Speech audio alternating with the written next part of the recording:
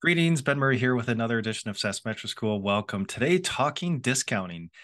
So, this is addressing a student question in my private Slack community for my SaaS Metrics course, and question about discounts. And even when I was working first in software in the early 2000s, back in the on-premise perpetual license maintenance days, we loved to discount software. Software just was synonymous with discounts. It was always offered.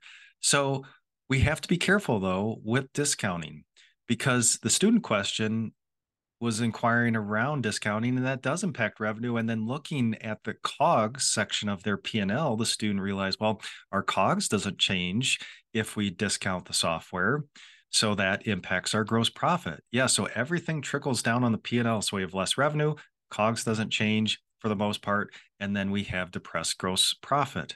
So we have to be careful with discounting. And when we think about discounting policies and pricing controls, I like to put a framework in place.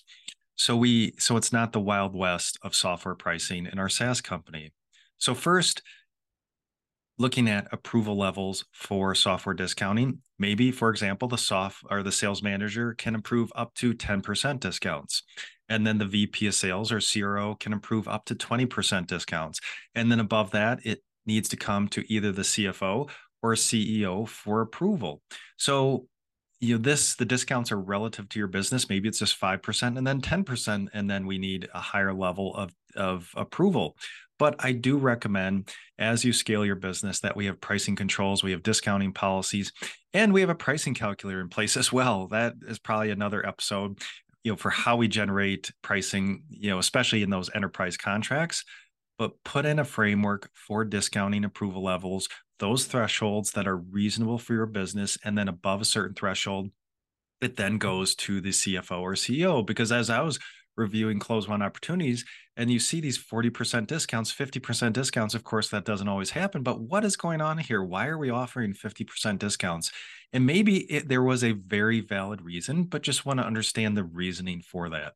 So put in a framework, put in thresholds for who can approve what levels of discounts in your SaaS business so it's not the wild west of pricing and discounts. So that's the first thing. And then tracking discounts. Sometimes I see a discount revenue line on the SaaS P&L, and that's one of my biggest pet peeves is that we're posting gross revenue in one account and then discounts in another. And that's a whole nother episode again, because that's going to affect our metrics, how if we affect our manage our business.